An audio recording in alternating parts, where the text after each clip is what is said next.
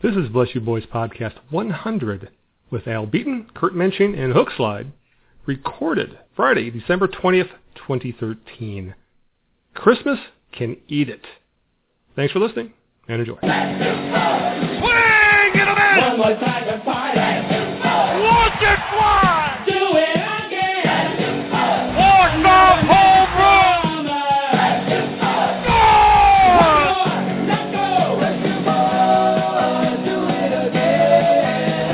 Miracle finish we were looking for! Do it again. One more time, let's got him on strike! Do it again. Way back in right! We're going for the double. That ball's got a chance! Gone! Do it again. The Tigers on the deck. Bob Dean at home! Welcome to the Bless You Boys Podcast. We're the editorial staff of BlessYouBoys.com, SB Nation's Detroit Tigers blog. When we're up, we get to discuss the last few weeks of Detroit Tigers baseball. This is your host, Al Beaton, co-managing editor of BlessYouBoys.com. Have the usual gang of idiots with us this week. First off is, I guess I can call you thing number one, and that would be HookSlide. How's things in the west side of the state, HookSlide? I'm sorry. Thing number one and an idiot. I think we're done. I think we are done here. The west side is all right, and a Merry Christmas to everyone who's listening. That's right. We're recording this just a few days before the holiday on the 20th of December. And also joining us on this holiday podcast, birthday celebration, and also a landmark podcast, we'll get into all that in a little bit, is thing number two, and that is Kurt Mensching, who is king of the UP. How's things, Mr. Mensching? Well, first off, a happy Boxing Day to everybody. Yes, we got for our Canuck friends. Of course. You know, we're nearly Canadian up here, so I felt it was my duty. Oh, and I am south of Canada here in southeast Michigan here. So yes, we're all a little bit Canadian when we live in Michigan. So, and of course, I should say that Kurt is also a columnist for the Detroit News, co-managing editor of Bless You Boys, and he and we think he's the problem why SB Nation was down because he stepped on a cord. So you can't do that. You can't kink those things because the data freezes. You have to release the cord. You know, I had the coffee cup too close to the servers, and oh, geez, I don't know how I have a job. Yeah, but we apologize for the issues we've had in the site. They seem to have been taken care of by the powers that be at SB Nation, so hopefully everything's taken care of that way. A couple things before we get going. You want to reach us with your thoughts and questions, BYBpodcast@gmail.com, BYBTigers@gmail.com. We're also on the Twitter, @BlessYouBoys, and we're on the Facebook, Facebook.com/BYB.Tigers. All right, we've got lots going on. Well, not so much with the Tigers, but there's a lot going on with everybody because it's almost Christmas. We have a birthday coming up, and also it's a milestone podcast, guys. This is podcast number 100 for Bless You Boys. And, to be honest with you, I'm the only one who's done all 100. The rest of you guys just kind of come and go as you please. But I got to say, it's a heck of an accomplishment for the site. This has become a regular feature for the site, and we appreciate everybody who's listening because we do have quite a few listeners. We are released in the teens, so we're doing pretty well. So, all right, with that, let's talk baseball or something. Oh, and first off, Kurt, how old are you going to be? Because this birthday we're talking to everybody is Mr. Mensching's. Too old. Yeah. No, you're not. I'm older than you. Don't you hate it when us youngins say shit like that? No damn kidding. Well, 35. It's a nice round number, 35. Right. Well, we'll figure out how to celebrate Kurt's birthday a little later in the podcast. I recommend everyone send me $10 for each year old I am. How about a penny? Penny. What the heck am I supposed to do with that? Spend them. On what? Nothing costs 35 cents. You can't even park for that anymore. Here we go. He's getting all wound up here. My you sound a lot older than you're claiming to be. I have to tell you. Get off my snow. You damn kids and your payphones. Yeah. All right, before Kurt goes off on a rant about kids in his yard, let's move on to the Detroit Tigers. Since the winter meetings ended and our fiesta of live podcasts, it's been very little to report going on with the Tigers, guys. It's been a couple of rumors that we should at least touch on, even though I think we all agree they're pretty much ridiculous. And the first one is there was a rumor going around that Austin Jackson and a Brett Gardner trade was discussed with the Yankees. And I don't know about you, Kurt, but this really doesn't seem like it makes sense for anybody involved because Jackson's a better player than Gardner, and the Yankees don't need outfielders. They just inked a shit ton during free agency. So would any talk of this just be salary dump, or is this just one of those, let's do our due diligence and see what it would take to get Gardner? I don't know. I think after they traded Doug Fister, people believe they're going to do anything. Yeah. It didn't make sense, and I didn't buy it for a second. How about you, HookSlide? Did you buy anything into the Brett Gardner rumor? No, not unless Dave Dombrowski is just really, really bored, in which case I expect that he would be sitting in his office trading with himself. Like, I'm going to trade Max Scherzer for Justin Verlander. Yes, it's brilliant. Otherwise, what's the point? Austin Jackson, Brett Gardner, 6 of one, half dozen the other, slight advantage Jackson. And like you said, the Yankees have as many outfielders as they could possibly need. So what is the point? Yeah. Well, let me ask you this. You think Dave Dombrowski likes to troll the media? You think he's in there pulling strings like a puppet master? I have to be careful how I answer that. You might be listening. Yes, right. Yeah, he might start pulling our strings. You never know. No, the thing is it that Dombrowski is out trolling, or is this just unsubstantiated rumors? You don't know where this stuff even originates. Yeah. It could have been a couple of drunk guys in a bar at the winter meetings, for all we know. So, or conducting podcasts during the winter meetings. Yeah, no kidding. For this other rumor to be true, they were more than drunk. They were a little hammered. We talked about it during the winter meetings, but it popped up again after the meetings, and that was the Tigers still have a supposed interest in free agent starting pitcher Ervin Santana. This rumor felt like nonsense during the meetings. It still feels like nonsense today, Kurt. The Tigers don't really have any serious interest in a starting pitcher, but the one scenario that made sense is when Tony Paul put out there saying the Tigers found out how much Max Scherzer wants in an extension, and the Tigers essentially crapped their pants and started looking at pitching. Well, I mean, for one, I agree with some of what Tony said, but the part two is that this is a pretty smart front office. Mm-hmm. I can't picture them being surprised by the outrageous number that Scherzer and Scott Boras are asking for. I mean, everyone knows. Fans know. You know. I know. HookSlide knows. Everyone knows that Scherzer is going to ask for a frickin' fortune. So this should not surprise them. They shouldn't be crapping their pants over it. HookSlide, what do you think of this Santana rumor? I mean, Santana's not a bad pitcher per se, but the money being talked about with pretty much an above-average major league pitcher, they're talking essentially Anibal Sanchez money for Santana, and that's I don't think you're going to be saving that much money over Max Scherzer. No, none of it really makes sense. And even if let's say that Max Scherzer came out and demanded just ungodly amount of money, and it really did actually take the front office by surprise, and they couldn't why wouldn't you still hold on to him for the remaining year of the contract? Why would you ditch him for Santana at that point? It doesn't make sense. Exactly. This is a team that still feels like they can win the division. They can compete for the World Series. And realistically, this team should still be considered a favorite in the Central. So that would change quite a bit if you swap out for some reason, God forbid, Scherzer for Santana. So maybe that's it. We've heard a lot of theories about why Dave Dombrowski has been dealing the way he has, in this offseason. And maybe that's it. Maybe he's just trying to give the team a challenge. We're going to get rid of guys and bring, people like Lombardozzi in. Let's just see if we can still compete. Yeah, he's trolling the rest of the Central Division. That's what he's doing. Who knows what Dave Dombrowski's thinking? But I'll put it this way: neither of these rumors make any sense. If they come true, well, I think that's a very, very that's how weird they are. Is that I can't put them into words. That's how stupid these rumors are. So let's move on. And I guess we should touch on, as I put these in the notes, they are worthy of note, but are they worthy of discussion? And that is Luis Marte and Danny Werf cleared waivers and they were assigned to Toledo. Actually, Wirth was removed from the 40-man roster just recently in order to make room for Rajai Davis.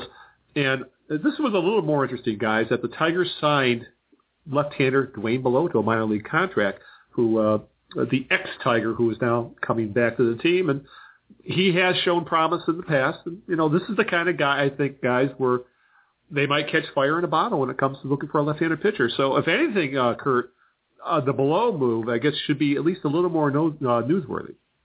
Well, yeah, that's just the kind of smart moves you have to make. And, teams always, hey, Brian Wilson had a minor league contract, and look how that turned out. I mean, Duane Below is no Brian Wilson, but I'm just saying that you build a bullpen by doing these kinds of low-risk things, and sometimes they turn out and it works. So maybe it will, maybe it won't, but it's the right kind of move to make. Yeah. I keep bringing up Al Albuquerque. It was the exact same kind of signing. And at least the Tigers are familiar with Below and know what he can do. Let me just ask you about Danny Wirth, HookSlide. I guess it's worthwhile keeping this guy around, but it looks like his time has passed, though, when it comes to any real chance of being a Detroit Tiger for a significant amount of time. Who's Danny Wirth? Yeah, exactly. I mean, seriously, have we ever, even seen enough of this guy to make any kind of, Yeah, I think you're probably right. I think his time has passed. How old is he now? He's got to be 27, 28 at this point. I thought he was pushing 30. So I don't see that happening. Yep, his time was actually his time should have been last year or the year before, but Ramon Santiago had that goofy contract, and that pretty much blocked Wirth. And now with Steve Lombardozzi, he's still blocked. So unfortunately, Danny Wirth looks like he'll be a Toledo mud hen for the maybe for life at this point. Yeah. All right. Let's move on and let's kind of talk about as kind of review what's gone on since the end of the season, guys. Since there's not really a lot of other news to talk about, maybe we should just kind of look back at the last couple months and see if we can figure out what in the hell was going on, what was Dave Dombrowski thinking, and where this team stands right now. Because as I said over and over in this podcast, there's pretty much question marks over every damn position on this team that doesn't involve Miguel Cabrera. So let me ask you guys. I'll ask you right now. I'll start with you, Kurt. Are the Tigers a better or worse team now, as constructed, than the one that was just 2 games short of making it to the World Series? Well, I mean, I think they're worse. You never do know, though, but just on paper, they're worse. The rotation is a little bit worse. The bullpen it's a bullpen. Yeah. Obviously, there's more team speed. That's nice. There's more team defense. That's nice. But I think I just think you always have to value hitting over speed and defense. And sure, they're better, but it's not going to be big enough improvements in those areas to make up for losing a couple of solid bats, in Prince Fielder and Johnny Peralta. Let me ask you this, Kurt. Would you compare it to maybe the Tigers overcorrected a little much? Kind of like when you're supposed to steer into a skid. Well, maybe Dave Dombrowski steered into it too much, and now he's going to spin out. No, I don't think he had a choice. He wasn't going to be able to keep Johnny Peralta. You're going to be losing that fast. Infante was pretty cheap for the Royals, but he did what he had to do. I mean, what choice were they going to have? They were going to have a worth-hitting shortstop, period. And he managed to get a shortstop who will be one of the best fielders we watch in this generation, more than likely. So I think, Iglesias won't hit, but he's going to be playing beautiful defense. And tonight, I don't think it's an oversteer. I mean, he didn't really do all that much. Most of the changes can come down to trading Prince Fielder, which long-term health of the organization was the right move. And just working on things like bringing in Rajai Davis instead of a thumper to play in the corner. So, it wasn't an overcorrection at all. I think he did what worked and what was available on the market. HookSlide, what's your take on the Tigers as now constructed? Is this a better or worse team, or would you say they are capable of pretty much reproducing what this team did last year, win-loss wise, but just in a different way? Yeah, it's it's a left hand and right hand thing. What the right hand gives, left hand takes away. And it's just up and down the line. You can look and say, just like Kurt said, I don't really see how they could have done it any differently, I guess. Getting out of the Prince Fielder contract was a good thing. Losing Johnny Peralta, maybe not so good.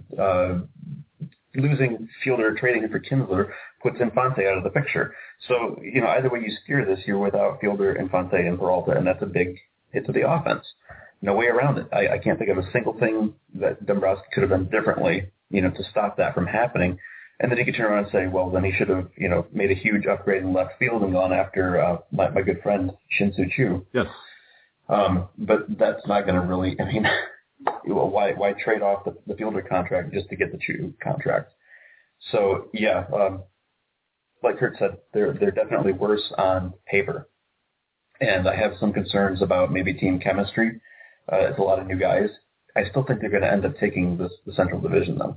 Any team that's got Justin Verlander, Max Scherzer, Miguel Cabrera, it still has, you put those three together, you got pretty much three superstars, let alone you have the best starting rotation, at least arguably still, even with Drew Smiley in there instead of Doug Fister in baseball. Yeah. And the fact that there are still, Ian Kinsler is, you could make the argument he's a better player than Omar Infante. Yes, there's going to be a downgraded shortstop, obviously. But, that one, I think that ship sailed when Biogenesis went down anyway. So between that and the cost it was going to take to keep Peralta, he was gone. The Tigers really needed to finally decide if Nick Castellanos is the man. So it makes perfect sense. Let's put him at third base. Let's run with it. If he's the player they think he is, they will be, that'll be a huge plus for the Tigers, and it'll help do a great deal of kind of helping with filling in the Prince Fielder offense. So, and I really like the idea of the Tigers going to a platoon, and that's something baseball got away from. They really need to get back from, because that left field platoon, that can be very, very productive. And I wish more teams would start looking into that. If you put guys in a position to succeed by putting them against pitchers they can hit, you should get a lot of offense out of left field. So I like how this team has been kind of put back together. I do have concerns, like HookSlide said. We really don't know how it's going to mix, how this is going to meld, let alone there's the Brad Auspis question. But this is a team that should still win in the 90-game range if you just look at the pitching of Miguel Cabrera. I guess the biggest fear is that this team gets off to a slow start and everybody panics. That's, if they can just start at 500, get a few wins under the belt, then get the ball rolling, that would be great for everybody concerned. If they get off to an awful start, it's going to get ugly. All right. Let me ask you this, Kurt. You kind of alluded to this when you were describing some of the moves the Tigers had to make. Were these moves made strictly due to salary concerns, or do you think there was a genuine need to reimagine the Tigers roster? I think the roster was not going to be one they could maintain. And, like I said, we saw that, and they couldn't keep Peralta. When you get, $53 million for 4 years, that's a lot of money. It wasn't going to be possible. And besides, it wasn't going to be something that you would want in the long term. The first year, that contract might be okay, but by the end of it, I don't think that's going to be a contract you want, and you don't want that holding you back. Same with Infante, so you had these guys who were getting all this. 2014 might have been a World Series year. I don't think we can say it's not going to be a World Series year. We can say it's definitely not going to be as easy, but you can't say, no, they won't win the World Series now. The team is too good. You can't say that. It is impossible to say. So they made some of the moves they had to do to stretch out the window. The window might have been open for 2014. Some might say 2015, but I would be a little cautious about that. And then what happened? There wasn't a lot coming up in the minor leagues. They have one of the worst organizations in baseball. So it looked like if they didn't start to make some serious moves, there could have been some bad times on the horizon. You might be stuck with a second or third place team hoping for somebody ahead of you to fail if you want to make the playoffs again. And I don't think that's best for anyone. They're drawing 3 million fans a season right now. So they had to do these moves to keep the window open, to allow themselves financial flexibility. And everyone says, well, it was about the money. Yes, it was about the money because they couldn't maintain what they were doing. They had to do something to make it more affordable to continue to compete because, like I said, the minor league system wasn't going to be able to step in and help there. So it was about the money. It was about making this roster one in transition and probably see more moves next offseason as well. It reminds me a lot of what we saw 2009, 2010. And then 211, 212, 213 during the playoffs, winning the division, going to the ALCS every year. So we can't say it's going to work out. You don't know. You can't say it's not going to work out. But it seems like it was a decent plan and a plan that I think we can get behind and hope for the best for. HookSlide, I'll ask you the same question. It was salary concerns more than anything else that caused the need to make the roster changes, or was there a genuine need for the Tigers to get better defensively and add some speed? I wouldn't go with that latter option, I guess. I think they were doing, I guess defensively everybody can complain and say, no, they were a seriously subpar team, but, overall, offense, pitching, even with the bullpen issues, they were a pretty darn good team. So I don't think there was some driving need there to say, this team needs to be shaken up and retooled and, reimagined, and we got to do this now if we're ever getting. No, I mean, come on. They made it to the playoffs 3 years in a row. Why mess with that if there's not some other, driving reason? And so I would say probably the salary concerns. And, I mean, goodness, we saw what happened in this offseason. People are getting paid ridiculous amounts of money. Can't really expect the team to keep up with that, I don't think. I think the salary stuff really did override everything, and because there were, as HookSlide mentioned, there were some stupid contracts, and you could mention that some of the ex-Tigers got stupid contracts when Omar Infante got $30 million over 4 years, and Johnny Peralta got $55 million over 4 years. That's a ridiculous amount of money for what these guys are likely going to be producing in 2 years. So, yeah, the Tigers did need to get cheaper at certain positions because, as Kurt had mentioned, you need cost-controlled players to keep your payroll at a reasonable amount, and that's something the Tigers have had trouble developing, at least position player-wise, on this roster. They didn't have a lot of guys coming up who would, say for the occasional Andy Dirks, who would be able to give you some major league production at below major league rates, and which leads you to a team a roster full of very expensive Johnny Peraltas and Omar Infantes. So I agree with you guys. It really did have to come down to payroll more than anything else. I really do believe that the 150 mark is where Mike Illett said, okay, that's it. I'm shelling out a lot of cash here. I don't want you to go much over that. So it's looking like $152 million is going to be the payroll for this year. And Dave Dombrowski didn't lie. No, I didn't cut payroll. But he did have to make significant changes within that roster to keep the payroll where it was. So he was in a conundrum, and he didn't have much choice, so he did. Would be a really interesting study if somebody were to want to take it on, is to run the numbers and see exactly how much their payroll would have had to be this year to keep Prince Fielder, to keep Omar Infante, to keep Johnny Peralta, and look forward to extending Miguel Cabrera, extending Max Scherzer. I can't even imagine what those numbers would look like. At least New York Yankees kind of money. You're probably right. You're right. You're probably talking a roster would be pushing 180 to 200 million. There's no way the city of Detroit. And even though they sell out the Comerica Park to the tune of 3 million people a year, I think that's a little too much for anybody to expect Matt Gillich to support. This market just can't do that. So, let me ask you this. I'll start with you on this, HookSlide. Would you have preferred the Tigers to try and keep this core group together for at least one more run in 2014? Keep Prince Fielder? I think that's the big one right there. That's the big change in this team. Do you think that they might have been, as added Doug Fister, I should say, if they had kept those two players, they would have had one more run in them with that core, I should say, without making changes? Yeah, it was frustrating exactly because they got so close, 3 years in a row. And you want to kind of reset and say, okay, one more time, just one more time, let's see. Lightning's got to strike you eventually, right? They can't be that unlucky. And they came so close.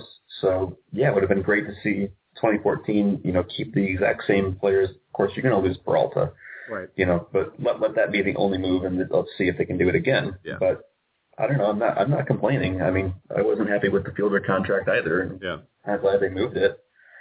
So, that just sets in motion a whole chain of dominoes, and then things get a little bit hairy. Well, Kurt, was it too much to expect this team to stay in its current build for one more season?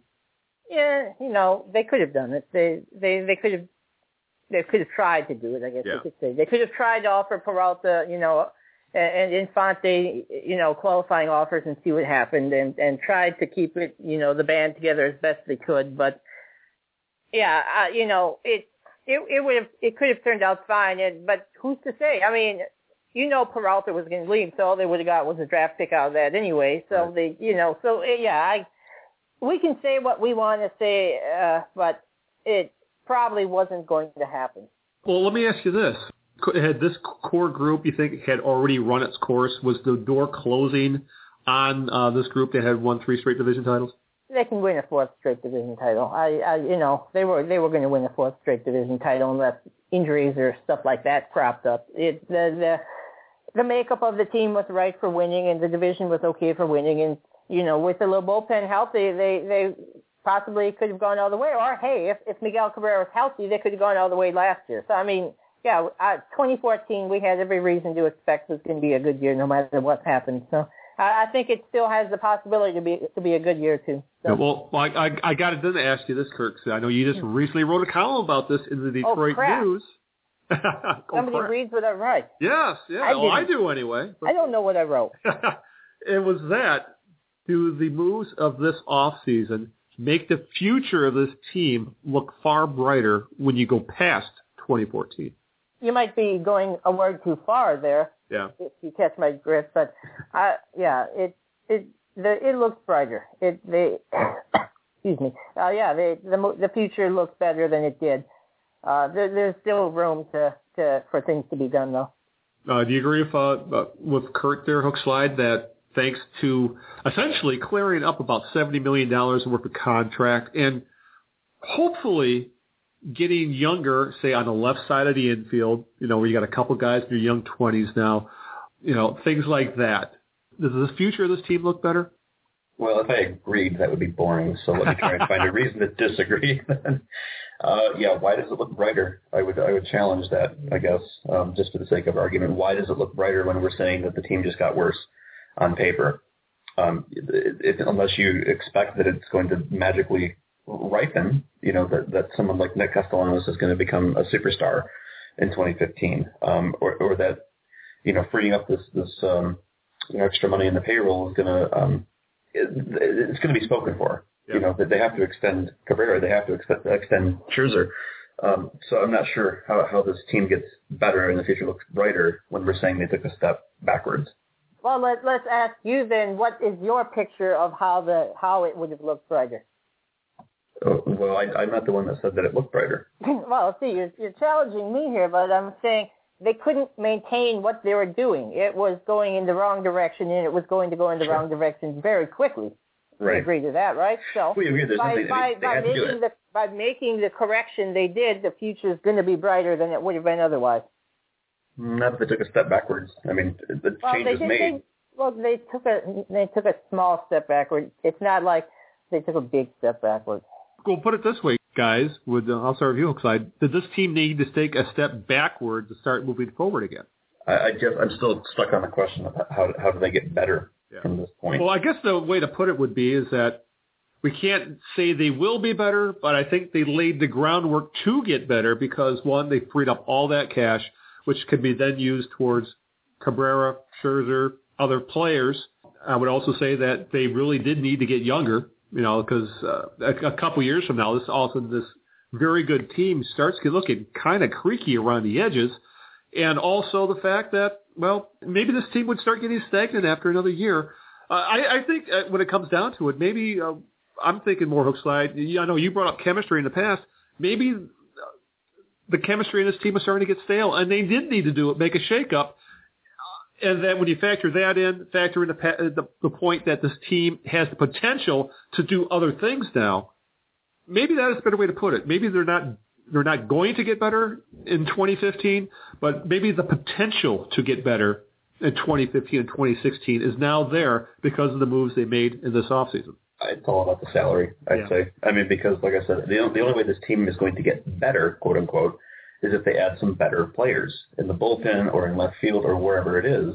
So when I say it comes down to salary, what I mean is, it's not like they freed up billions of dollars so that in 2015 they can go out and sign a bunch of all-stars. I mean, they freed up money so that they can extend those 2 all-stars that we already talked about. So essentially what we're saying is the team's going to look, basically the same roster-wise come 2015, 2016, I think, So how do they get better if they're not necessarily adding better players as time goes on. Well, let me ask you, Kurt, does this team need to take a step? Is this one of those situations where you take a step back so you can start taking steps forward again?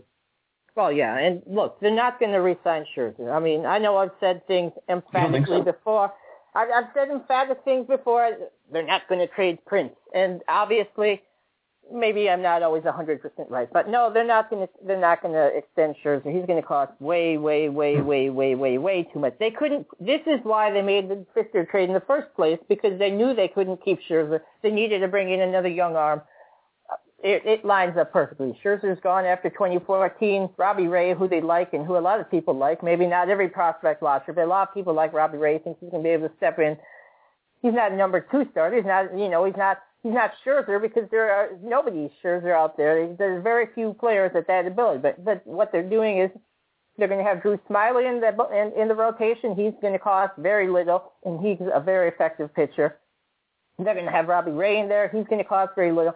And that's how they're going to get better. They're not going to be spending $90 million trying to maintain a rotation and then build the rest of the team. They've got Verlander and Sanchez, 2 very good guys at the top. They've got a couple of guys who are decent to round it out, and that's the plan. I don't believe for a second that Scherzer's back after this year. No, because then they get worse, don't they? I mean, I'm having trouble following the logic. If you agree that moving from Fister to Smiley in the rotation is a step down, but in a couple years, he could end up being a better pitcher. That's the thing. He has the talent. Here's the thing. They're going to get worse because they couldn't afford to keep him anyway. So you're going to get worse either way. You can go, oh no, now I'm worse. What do I do? Or you can plan ahead and say, okay, this is going to happen in the future. How do I mitigate it? They're trying to mitigate things that are going to be bad in the future. I guess we'll just have to agree to disagree in that we'll put it this way: the potential for this team to get better is now there. But right now, that's all conjecture. It really is, because we can't say Robbie Ray is going to be a star. We can't say that Nick Castellanos is going to be a Rookie of the Year candidate. We can't say that Justin Verlander isn't going to continue to decline. There are all kinds of things out there. But at least with the cash freed up and the fact that they're starting to get younger and they have some cross-control at some vital positions, the Tigers now have options they wouldn't have had if they had kept the group together for one or 2 more seasons. I guess, I'll put it that way. All right. And then again, I'll issue guns at dawn and you guys can duel. Okay? So. I hope you realize one from northern Michigan. Well, I'm going to issue sniper rifles. That's a long shot. That's a really long shot. Well, make it more interesting. You got to play the wind and the elevation, so. I was not told there would be math involved. Well, it's your birthday. That was your birthday surprise, so.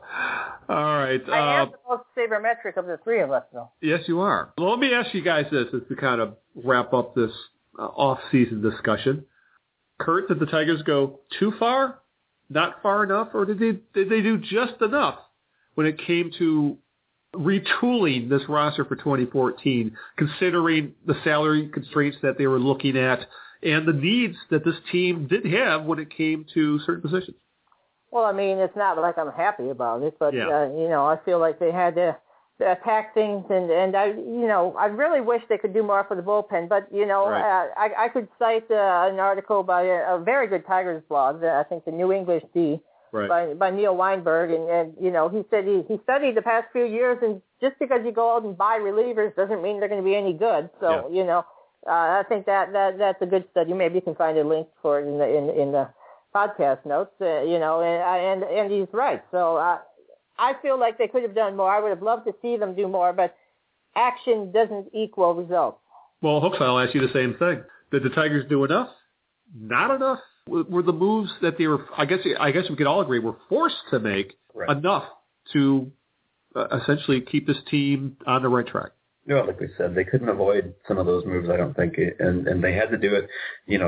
It's not like Dave Dombrowski went out and deliberately tried to, take a couple steps back. Right. He did what he had to do. I think the one, black mark on the whole offseason, though, is going to be that Doug Fister trade. I think that's where you might say, they went too far. Yeah. They went too far in moving some pieces and didn't get enough in return. And if Kurt is right that, they're not going to extend Max Scherzer and hope, expect Robbie Ray to fill that void. Oh, God help us. Because now the pitching rotation has taken 2 steps back. Yeah. So I think that's going to be the one that comes back to bite them, but it's not going to kill the team. No, you're right, because this team had enough pitching to survive that, so to speak, but I'm with you there. That's I think the one real head scratcher of this offseason is that's all they got for Doug Fister, unless, of course, Dombrowski outfoxes us all and he finds the next new stud pitcher in Robbie Ray. But I've said it over and over again. I've always been of the fact that the team that gets the currently productive major league ball player wins the trade. I'll take that almost every time over a prospect, because we've seen time and time again, prospects get hurt, prospects don't live up to their potential, prospects become average ball players, not stars. Like I said, there's a lot of question marks with that trade that I think that's the one where he might have went too far with. So I think we're all in agreement there. Well, it didn't fill any of the current needs, I don't think. At that point. Steve Lombardozzi doesn't fill a need. No, right? Because unless you need, have a guy who's needs to be broken. Kelly, Right. You owe me some money there. At that point in the season, they had offloaded Prince Fielder, and Johnny Peralta, and then Omar Infante. So the offense was taking a step back, and the bullpen was already kind of in bad shape. And you think, if he could have got for Doug Fister, if he could have filled at least one of those two spots, either gotten a good, middle reliever for the bullpen or a solid, average hitter, then it's a little easier to swallow, and instead we get utility guys and a prospect. I think that didn't really help. I'm still thinking about how I felt when I saw the details of that trade, and I was angry, thinking that's the best you could do. But like I said, this really came down to Dave Dombrowski falling in love with a hard-throwing left-hander, and as Troy said in the past on this podcast, that's what we have to have our faith in. If Dave Dombrowski likes Ray that much, we have to trust him that Ray is going to be the pitcher he thinks he's going to be. So, all right, let's move on to a little more pleasant topic before we start wrapping up the podcast. Well, it's a really quick look back at the 2013 season. Turned out that I think most of us thought this team was going to make the World Series. They came a couple games short, but and as usual, the Tigers they were frustrating at times. Yes, they only won the division by a game, but I think a lot of that was they kind of cruised to the finish line over the last couple of weeks, because essentially this division was won in early September. Despite all that, it really was a fun season. But I got to ask you guys about maybe some moments that stood out that you'll always remember. So, looking back at 2013, I'll start with you, HookSlide. Was there a moment that really pissed you off to no end that sent you over the edge into a angry rage in 2013? Just the Prince Fielder gap on the bases in the last game of the ALCS. That was the one I think that just sent me over the edge. You know what? You're right. When it comes down to it, it'll come down to those handful of plays in the playoffs, the two grand slams. I think the first one is what got me. The first grand slam in Game 2. That's the one I think that that's where I started. And I'm a fairly mild-mannered guy. That's the one where I started blurting out obscenities. What the bleep were you bleeping bleep? Essentially, and then seeing and then what even made me angrier was then people that were saying, well, why didn't Torrey Hunter catch that ball? And that would have been, if he had caught that ball, that would have been up there with the Willie Mays catch the 1951 World Series as one of the greatest catches ever made in the history of the planet. So when you mix it all together between what happened, how it all went down, and the reaction after the fact, I was infuriated at the Tigers, I was infuriated at the Boston Red Sox, and I was infuriated at our fan base for the reaction of that. So, which means I was kind of pissed at myself, too. Kurt, what was your angriest moment of 2013? That was all your fault, Al. If you had only remembered to knock on wood the right way, yes, our luck would have been a lot. And that's right. I wasn't able to recap the last few games because I was in the middle of a move, and we all know that the Tigers do better when I recap, so it's all my fault. It's true. You made me. I didn't want to do it. I didn't ask for this, and I had to recap, and look what happened. The Tigers lost. Your fault. So that's Kurt's angriest moment. He's angry at me because I moved. My angriest moment is probably every time I go on a rant at the end of the podcast. Yeah. Well, was there a moment on the field that sets you off? And because I know you, for the most part, you're fairly mild-mannered. You try to keep an even keel as well. But there had to be a moment in 2013 where you lost it. I don't really lose it. I mean, I'm like, we're like you guys are manic when you lose it, and I'm more of a rocking it like a baby, you know. Going to a stupor kind of thing? Yeah. So, I mean, you know, I was chatting with my friend Eric of True Blue LA, and he, you know, during that inning, and I was just saying, you know, this is getting worse. So no, I think I have to stand up and walk around. I'm going to pace a bit. I'll be right back. And then I went into the kitchen and didn't even look. Yeah. So how could I get angry? I was afraid to see what was happening. Yes. I only saw it on replay because I knew bad was going to happen, and I did not want to be there for bad, and I got the hell out of Dodge. So I couldn't be that angry. That's the kind of fan I am. I'm a Frady fan. All right. Well, let's move on to it. Wait a minute. I'm sorry. Okay, go ahead.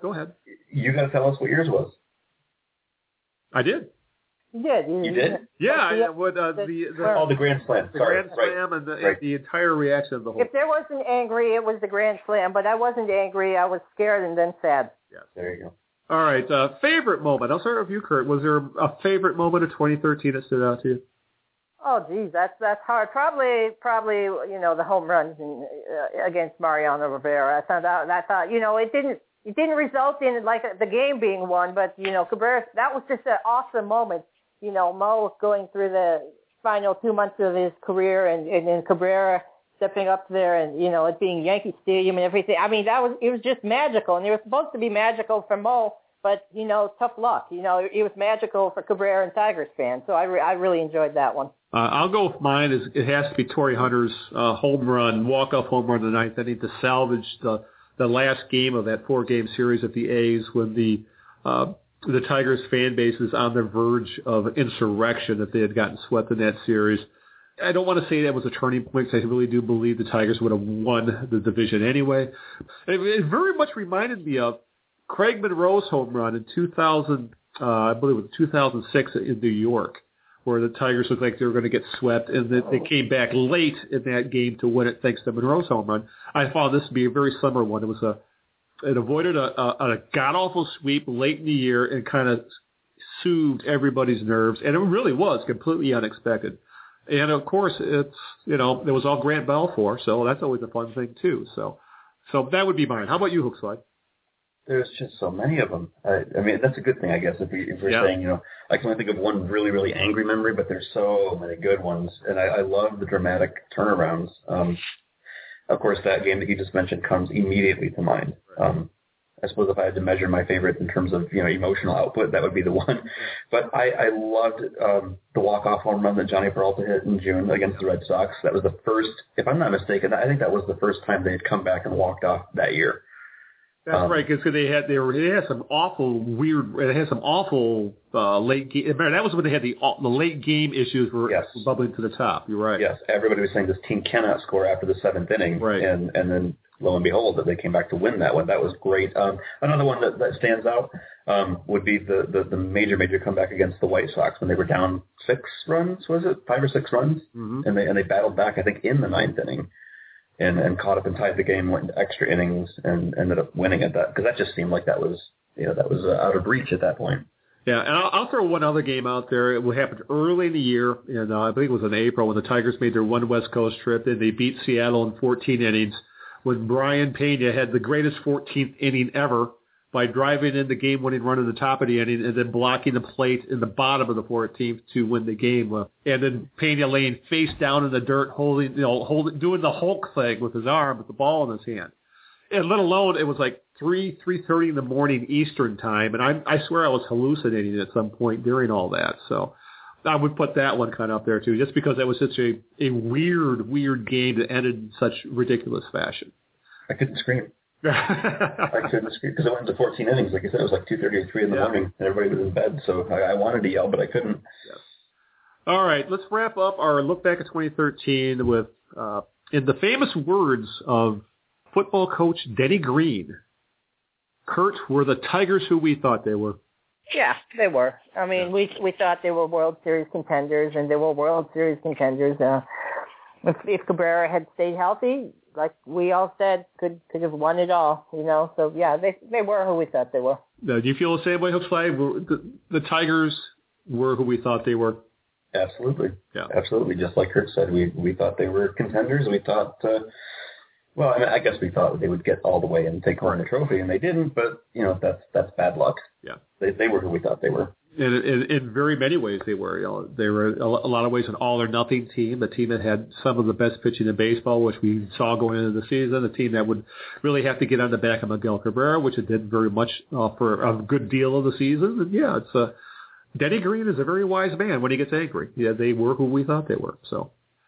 All right, let's start wrapping up the podcast, but with a quick Hall of Fame talk, because obviously the next time we podcast, it's going to be in January sometime, likely after the vote is announced, because I believe the BBWAA has to have the Hall of Fame vote in by the end of the year, and I don't think we're going to be podcasting after Christmas, unless Dave Dombrowski surprises us all somehow. So the vote will be announced in a few weeks. HookSlide, I'll ask you, because I know how Kurt feels about this. Do you see any Tigers making it into the Hall of Fame this time around? I guess that means, does Jack Morris get in? Sad trombone. Sorry. Think he comes up short? Yeah, I don't think any Tigers are going to make it. Yeah. And the thing, what frustrates me, HookSlide, is that I think I could make a far better Hall of Fame argument for Alan Trammell and, for that matter, Lou Whitaker than I could Jack Morris. And obviously, Whitaker's not even on the freaking ballot because of the idiots at the BBWAA. And Alan Trammell is only going to get about 30% of the vote because they're idiots at the BBWAA. Kurt. Oh, God. Kurt. Yes. Kurt. What? Help. You gotta unplug Al. Somebody reboot him. Yeah, I'll put it this way, as I put in the show notes, when it comes to the BBWAA and the Hall of Fame voting, I'm like Frank Costanza during Festivus. The airing of grievances, I got a lot of problems with you people. And the fact that Alan Trammell is an afterthought when Ozzie Smith and Barry Larkin cruised in, that just shows just what the blowhard idiots at the BBWA don't even know what the fuck they're talking about when it comes to who should be in the Hall. And don't even get me going, guys, on this not putting Roger Clemens in, not putting Barry Bonds in, not putting Mark McGwire in. These are guys that would have been Hall of Famers anyway. Take PEDs out of it. So apparently we didn't need to get you going. You can see that fine on your own. This Hall of Fame crap just gets me going. And I'll add this as well.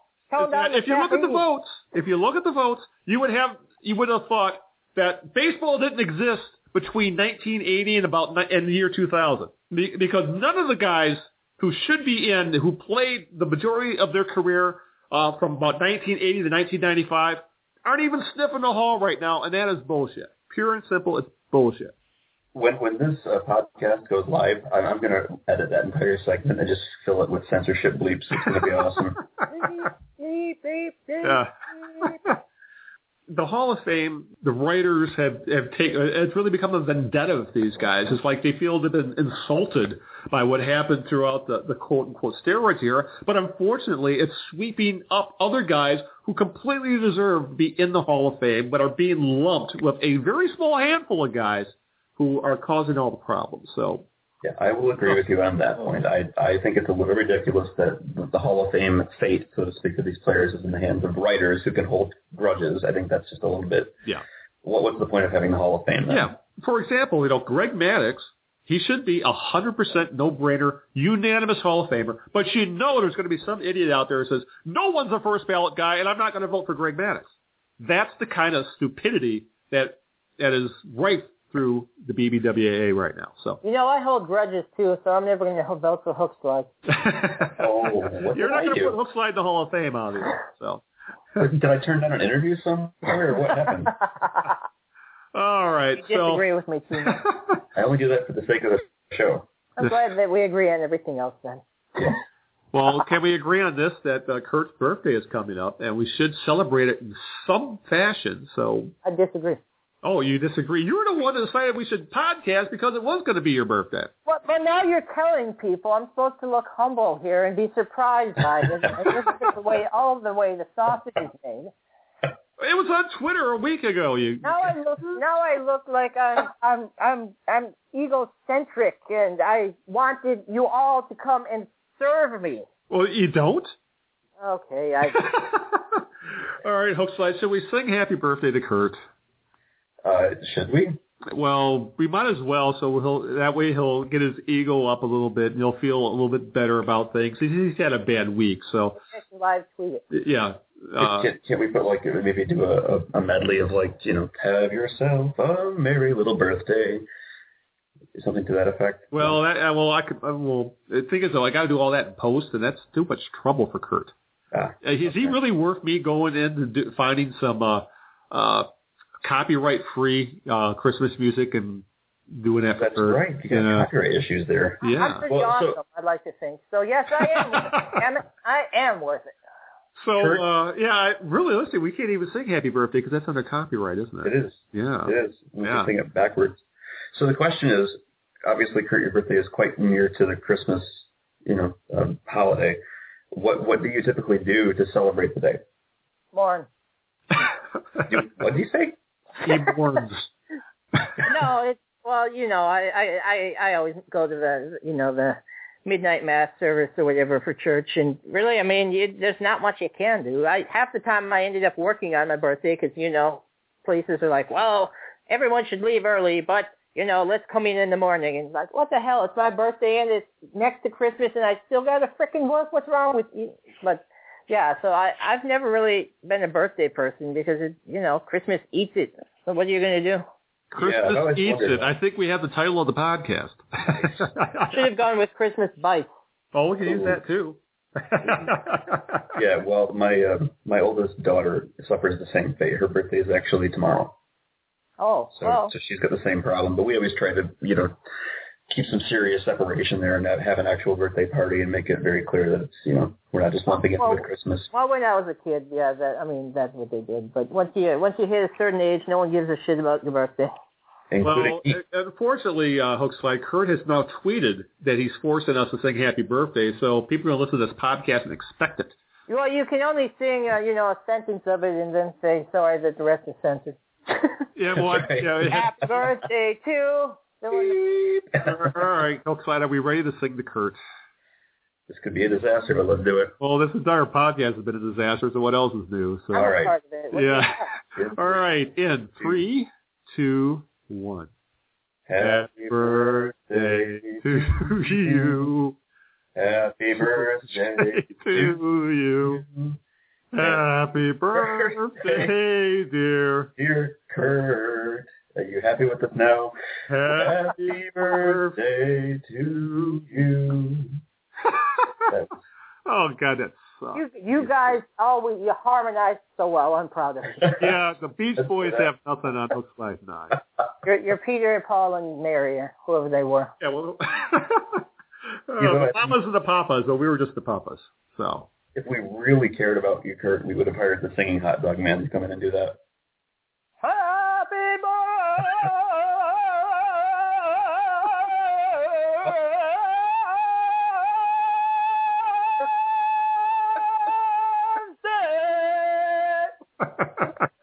Oh, that hurts. Thank you. Thank you very much, Mr. Hot Dog Man. I gave you the present. All the way.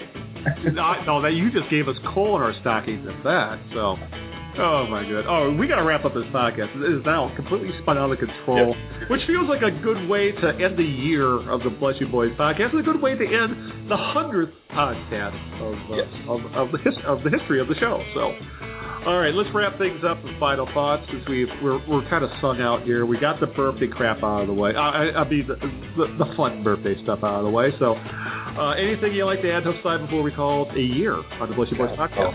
Oh, it's enough. It's enough. Yeah, you got any rants left in you, Kurt, to end the year? Nope. Yeah, I didn't think so. I think I already got my rant out when it came to the Hall of Fame vote. So I think we should just call it a 2013, and we'll see you in 2014. So we'll be podcasting sometime in January, likely after the Hall of Fame vote comes out, and if the Tigers do something. Well, like I said, it's all up in the air right now, but we'll see you sometime in January. So happy holidays, Merry Christmas, and all that kind of stuff. We'll see you in a few weeks. So and have a Happy New Year, as that matter, as well. So we'll see you in 2014. So until January 2014, this is Al Beaton saying good night, good luck, along with HookSlide.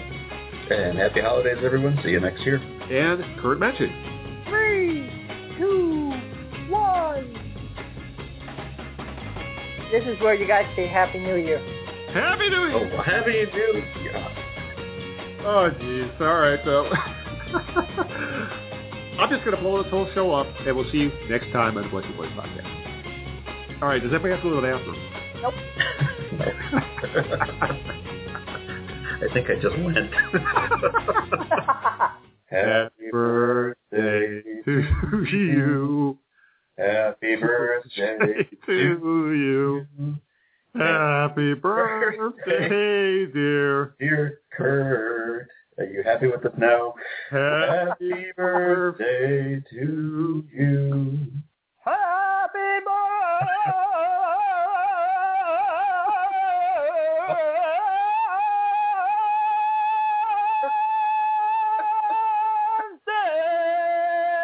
That's good advice.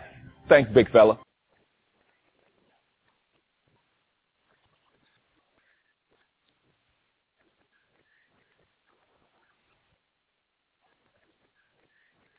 Traveling home for the holidays?